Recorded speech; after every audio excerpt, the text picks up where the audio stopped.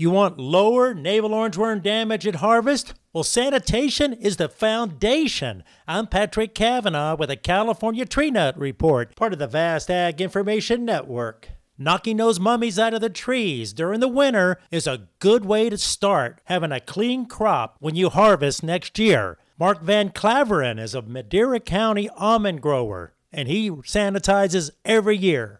Well, this past winter, and we'll do it again this winter, but we shake every tree and get the trees clean to what the University of California recommends, and that's like 1 or 2 nuts per tree. Then we, after that, we sweep the orchard again, make windrows, and then run through with a shredder a couple of times, both directions, and one time each direction, and shred it to where there's no whole nuts left anymore. And so, yeah, I think we get the orchard pretty clean. Yeah, you got to destroy those mummy nuts, right? Yeah, exactly. Right. Yeah, we do that. Yeah. That's Mark Van Claveren, an almond grower in Madera County, Central California. In other tree nut news, Diamond of California announced recently the launch of a newest innovation, nut coatings, available now online in stores nationwide. Nut coatings are a keto-friendly and low-carb breading alternative crafted with nut base of walnuts and pecans, simply seasoned with herbs, spices, and other real ingredients. With the Ag Information Network, I'm Patrick Cavanaugh.